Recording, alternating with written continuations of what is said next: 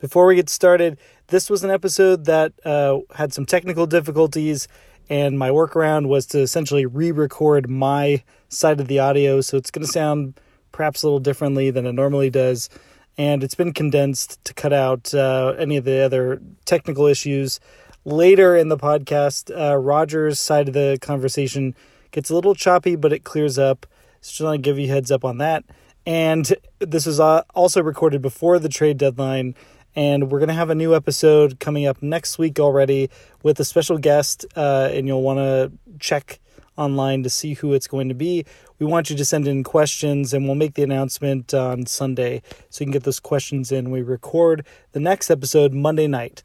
And now, without further ado, here's the newest episode of...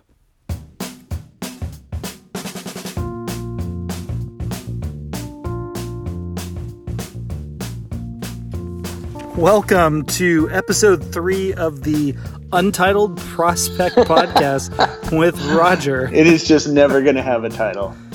It may not. This poor unloved.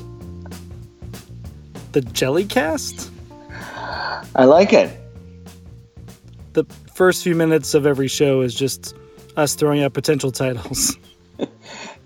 Can't touch this jelly. There we go. Green jelly instead of green jello. Remember that? The kids out there have no idea what we're talking about. We yes, we're not getting better here. Okay, so the Giants have a farm system, and we're going to talk about it. There was a great suggestion posed that maybe we shouldn't focus on just the headliners, but we're going to focus on the headliners this week because it's something that's important. The Giants, for the first time in I don't know how long, have 4 players on Baseball America's Top 100. But the suggestion that we dive a little bit deeper into the program, into the system, that's definitely something I'm going to keep an eye on and keep in mind as we go forward. But anyway, look, Elliot Ramos, Marco Luciano, Joey Bart, and Hunter Bishop. Look, those are the 4 guys who are on the list. They're all really good. The Giants have 4 great players who consensus industry-wide people love. That's true. And there are still others we could talk about. We love the deep dive. And we will get there at some point. We hear you for sure. It was a good suggestion. I'm just not, we're not doing that this week. We may not next week, I don't know. But we will do it. But again, the big news, top 100, we've got Bart, Ramos, Luciano, and Bishop. Yeah, I mean, there were a lot of good things. There are a lot of good things to say about what is going on in the system. So one thing that we talked about was, in addition to BA's ranking coming out, Fangraphs today just put up their latest farm rankings, and I think they had the Giants like 19 or 20. But what's really interesting about Fangraphs is they have this sort of quantifiable methodology they do, that they put a dollar figure on every sort of scouting grade, so that every player who's a 40 future value has a certain surplus value graded into, what their value is going to be long term over the next 9 years. And they do this for everybody in the system, and then they actually create the rankings based on that sort of objective surplus dollar value. And this is all kind of informed by Kiley McDaniel's time with the Braves. So even though this may not be the only way to do that valuation, it's illustrative of how front offices are doing this, that they actually are calculating value baked in. And if you look at that Fangraphs ranking, what you'll see is, there's a lot of sort of, the Giants are getting these really good young players with good future value, but there's like, I think 30 or 35 people listed on the Fangraphs list, while the Rays and the Braves, the Padres, those kind of people have like 60 or 70 players who are listed to the 35 plus future value mark. So they're getting a good group of young players who are really valuable. There's still a kind of lack of depth. And then the other thing that is slightly gives them a little bit of a hit is that most of their really good talent is still in short season ball. So it's still a long way away, which gives you, greater risk that the development won't hit right. A lot of things can go wrong. So good things happening. It's still kind of a long way away, and there's still a little bit of a lack of depth. But, we can focus on the good things happening because we shouldn't, dismiss that part.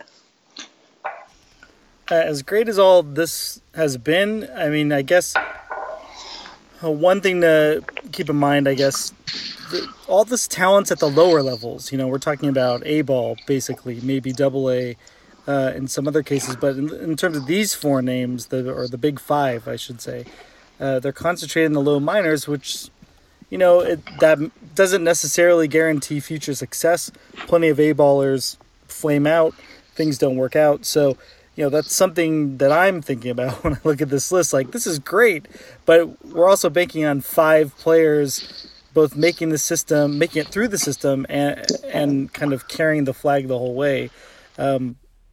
That's not necessarily the sign of a healthy system. You shouldn't overlook the fact that what Zaid set out to do last winter, which was create more depth, has made a big impact on the Sacramento team, which isn't reflected in these rankings really, because most of the players in Sacramento are not not sort of prospect eligible or whatever, however you want to define that. And yet we've seen that the Sacramento team isn't like the worst in the PCL, which is what it's been for many, many years. They're actually competitive, and that competitiveness is translating to helping the big club because they keep bringing people up who, perform and produce well. So that's sort of like a second tier thing that's going on at the same time while they're adding these like real exciting young prospects at the lower levels. The top level is getting some real legitimate sort of major league depth that's helping the overall organization. Yeah, right. The River Cats are having a great year, like maybe their best year ever, as a Giants affiliate. Right. They used to win all the time as an A's affiliate, but for sure. Absolutely. I'm sure the good folks of Sacramento are happy about that too. It's not just them either. Augusta is in first place. Salem Kaiser already won their first half title. The AZL team won their first half title. So the last 2 or 3 years, this has been like the losingest top to bottom organization, or one of the 2 or 3 losingest organizations in all of baseball. And that has really turned around this year. And I think that is indicative of a talent level. Okay, obviously Hunter Bishop grabbed a lot of attention, and the rest of the Giants 2019 drafted too. But, going back to last year, something to keep in mind, this whole new re-ranking and reconsideration of the farm system isn't born on just what's happened this year. They kind of emerged the team from this like post Lucius Fox era in terms of international signings, and they grabbed some big name players last year and this year. That's not something I'd ever think we'd be saying about the Giants, but here we are. Yeah, so last year the Giants really waded into that J2 international market, and so we talked a lot about Luciano, who they signed for $2.6 million, and he was, other than a Cuban who sort of was a late guy to the market, a little older, he was the highest ranked 16-year-old on the market. So they got like that top guy. But Pomares and Matos were both also in the sort of, they were in the top 25 of Ben Badler's ranking, which is, pretty good place to go. So Pomares, they signed for $1.1 million. Matos for $800,000, $750,000, something like that. So both of those guys were also considered top of the market players. So they really went big money signings last year, and it is making a difference. All 3 of those guys have really hit the ground running this year. Pomares is hitting like 450. Pomares, I think I just wrote this on Twitter today, has more 4-hit games as a pro than no-hit games. He only has 1 game that he has played as a pro so far in which he's failed to get a hit out of like 34 or something like that. And he's older, so he was a Cuban refugee. He's 18 as opposed to 17. Had performed in the Cuban National 15 and under league really, really well. But like all Cubans, and then there's this big gap, right, during when they they have to escape the island and then do through the citizenship, and there's a whole long process. So he comes with really good training because he was in the Cuban National League, but then he's also kind of not played for a couple of years, so then you don't know what's going to happen. But he is really, really hit in the AZL. Matos, they did not bring stateside, so they left him down in the Dominican Southern League, but he just every single day. And so if people who read minor lines know that it's like, I don't know what to say about him anymore, because every day he has between 2 and 4 hits with at least one extra base hit. So he's a level behind. He's 17. He didn't quite have like Luciano's body, right? But he really hit. So he's another guy to watch out for. And it was really exciting when Baseball America did the top 30 list that they pushed all 3 of those guys up into like the top 10. I think Pomares was 10 and Matos was 11. So, that's indicative of the system getting better, that these young guys with talent are kind of pushing the people who used to be on the top kind of down. Okay. So the Giants have put together winning clubs at every level, and their prospects are actually prospects who would be desired by every other team. Ramos, Bart, Luciano, and Bishop. And it's those 4 in Canario. I think that's really the top 5, and we talk about all 4 or 5 of those guys a lot. I guess not quite that high, but in just behind them, the guys who maybe we haven't talked about for some obvious reasons would be like Logan Webb, Gregory Santos, Seth Corey, that group probably, and maybe Sean Jelly. So that group of pitchers are probably the ones that we haven't talked about all that much. Logan Webb for the obvious reason that he's not been around for most of the year, and Santos too, actually. In terms of Bishop, he's just starting out, showing a lot of the plate discipline that we were led to believe he had. He's only hit 2 home runs. That's not a big deal, but he's showing up. He's there. He's made his debut. It's not important how he does. It's just important that he's there and playing. Yeah. I mean, he's basically he's on the field. He's getting back into game speed. He's debuting. And debuts go weird ways too. So, like Alex Baum last year hit like 220 or something in his debut, and all the Phillies fans were like, "Oh my God, what's wrong?" And no, nothing's wrong. Okay, you got those guys, and there's also Connor Menez. Don't forget about him. I didn't. He had a great debut. 5 innings, gave up just 2 runs, which were the 2 home runs, big home runs to the Mets. But he struck out 6 and he walked just 2. He looked sharp. Dude looked good. Maybe I'm being gratuitous here, but maybe he kind of looked like a guy who could stick a little bit. Maybe. Yeah, I mean, I guess you always wonder when a guy sort of comes from off the radar like that. You wonder, is it going to translate to the highest level? Because he's had huge strikeout numbers the last 2 years. He's not led the system in strikeouts. He's, I think, one of the top 3 strikeout people who has been in all minor leagues the last 2-3 years. And the numbers are upping. Well, I guess what you hear this year is that he gets a lot of extension, which is causing a perceived velocity boost for him. But you do wonder that. It's like, okay, is this going to translate when he faces minor league or major league hitters? Because it doesn't always. There are some people who have the big numbers in the minors, but then they come up and the stuff isn't quite sharp enough for a major league hitter. So to see him, particularly after the 2 big home runs, kind of come back and start getting swing and misses from really good hitters, that was really good. So then you say, yeah, he can do this. Maybe he can do this. I said when he came up that, I mean, this is a guy from a very, very, very small college that I had actually never heard of before he and a couple other people were drafted out of it, even though it's in Santa Clarita, where one of my brothers lives. I've been there. It's a remote campus in it's like in a hill. It's a very sleepy campus. It used to have a different name, and I can't remember what it was. That makes sense. So yeah, 14th round college, and I think there's one other, but he drafted in the first round of his draft. There's like 6 people from the first round of that draft who made it to the majors before him, which is incredible.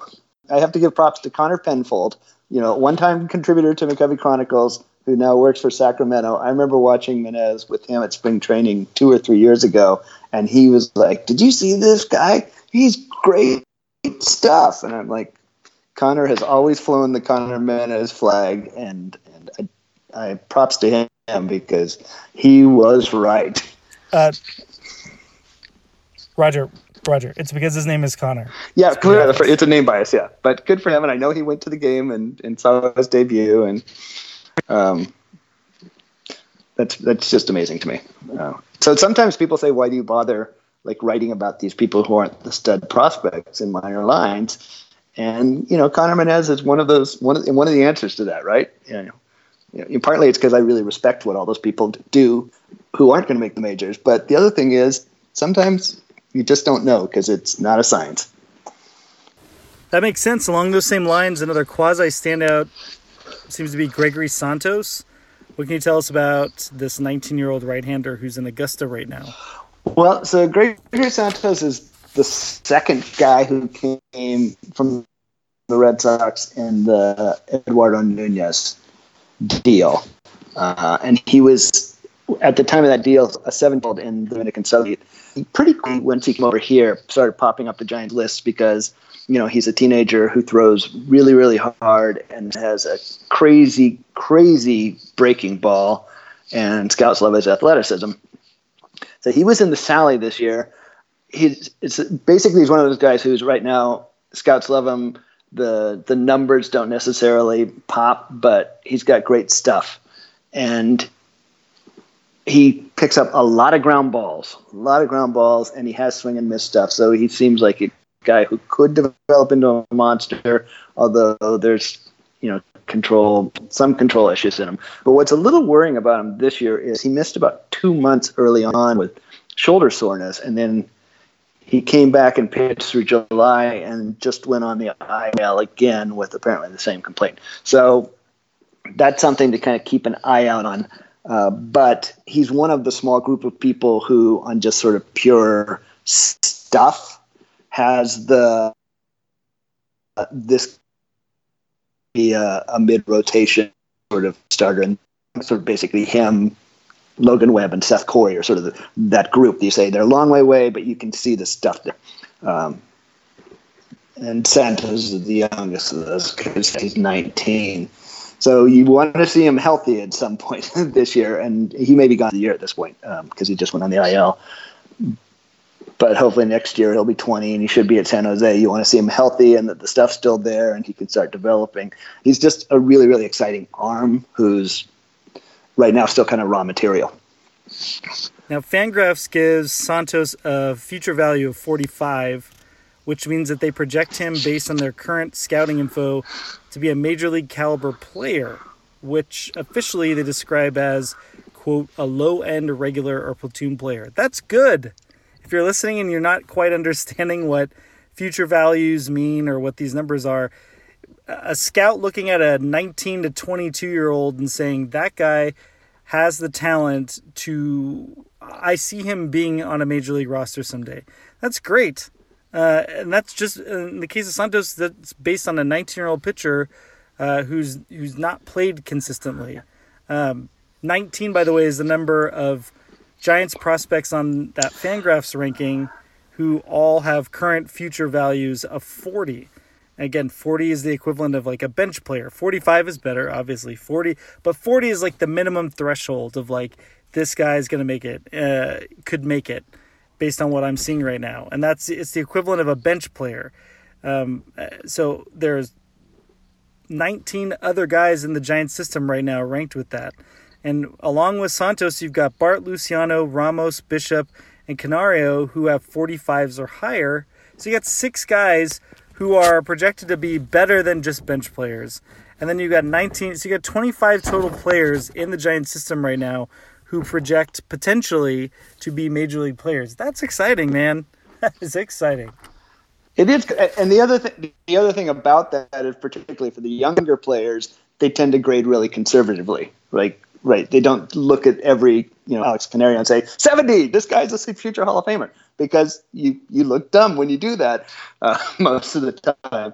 So as players get older and better and closer to whatever their future is, those grades go up for the people who end up making the majors. So now we have to wonder just what the new front office has done to transform this system. And it kind of feels like they did it overnight, but that's not really the case. Farhan Zaidi didn't just open up a utility closet at Oracle Park and found a bunch of guys that Bobby Evans and Brian Sabean had just left there because they didn't feel like they were going to get use out of them. The Giants already had a lot of these guys under contract. They're already in the system. You can't really draw or make neat lines or piles between Bobby's guys and Farhan's guys. Well, I mean, I guess you can, because all the players that Farhan signed and drafted this year, those would be his guys. But the point is, like, you've got players flourishing, adjusting, improving. You've got the system as a whole just doing better with a lot of the same names as what was there last year. Just different people managing the organization. Not a wholly different, WHOLLY, different organization. But it's a hybrid of the new regime and the old, and I'm just thinking that it's really impressive, and we're not really going to know what the impact of one or the other was on them. But it seems like Farhan Zaidi and his team have really done something in their approach to improve the talent that was already on hand.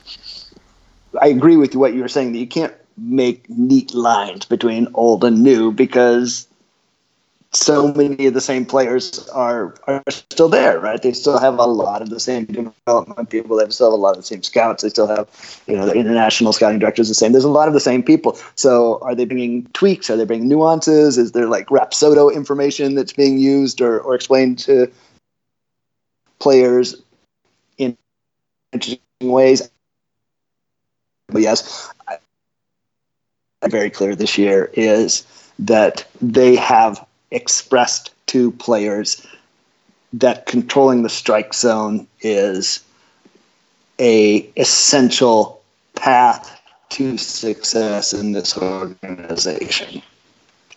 That there have been a lot of free swingers in the Giants organization, top to bottom, for many years, and to just think it's not accident that lots of people are showing improvement this year. And I think it's because, there was some come to Jesus with some people saying, you don't move in this organization unless you improve at this thing. And then I think that they are really looking at, with all the new data that's available to them, sort of quality of contact probably is going to play a big part in developing people. I think it's always true that when a new regime comes in, they're going to be able to take credit on the successes that the old regime left behind, right? I mean, there's a big thing that's going on right now is that Luciano and Pomares and Matos were signed and ready to go last year. Just like part of why Jeff Luhnow is a genius is because he took over a team that had, Altuve and Springer and Keuchel, in the system, right? That helps. That helps when you walk in and there are already great players sitting there ready to blossom. Yeah, and as excited as I am, as excited as I'm sure we all are about the recent developments, we're talking about guys who are still a long ways off from contributing. Absolutely. Like I said, there's a bunch of guys who are 19, 22 years old. Like, who knows what the future holds? Plenty of A-ball players flame out. There's no, Vlad Guerrero Jr. in this bunch. But as long as they keep going with their steady development, the projections could work out. This is what we're learning this year, is that incremental improvement matters. I think that's a huge takeaway from the entire organization this year. All right, Roger, I've chewed up enough of your time. Follow Roger on Twitter at Rog61, ROG61, and read him on Minor Lines, which you can find every morning on McCovey Chronicles. Roger, any final thoughts? Oh, Canario just almost hit a home run. That's my closing thought. Thanks for listening, and we'll be back next week with an all-new episode of the Untitled Prospect Podcast with Roger. and we'll be joined by a special guest whom we'll announce soon. In the meantime, you don't have to wait for our guest. You can submit your questions, players you'd like us to talk about, angles that you'd like us to consider. You can leave it in the comments below. You can at McCovey or the McCovey Croncast podcast channels account at MC Croncast. And don't forget to listen to the new episodes that came out this week for MCC Happy Hour with Sammy Higgins and Brady Klopfer. And also we had a new McCovey Croncast that went out last night that covers the trade deadline, the 5 trades the Giants made. That's Doug and I talking that over. And I also did like a little bit of a historical research on Farhan Zaidi to try to see if public comments he's made in the past can help us determine the Giants' future. And I think it turned out pretty well, so check those both out. Sammy's MCC Happy Hour is, of course, the flagship show of our channel now. It's excellent every week. You should not be missing it. But check out both those shows. Get excited for the next episode of the Untitled Prospect Podcast. Thanks for listening.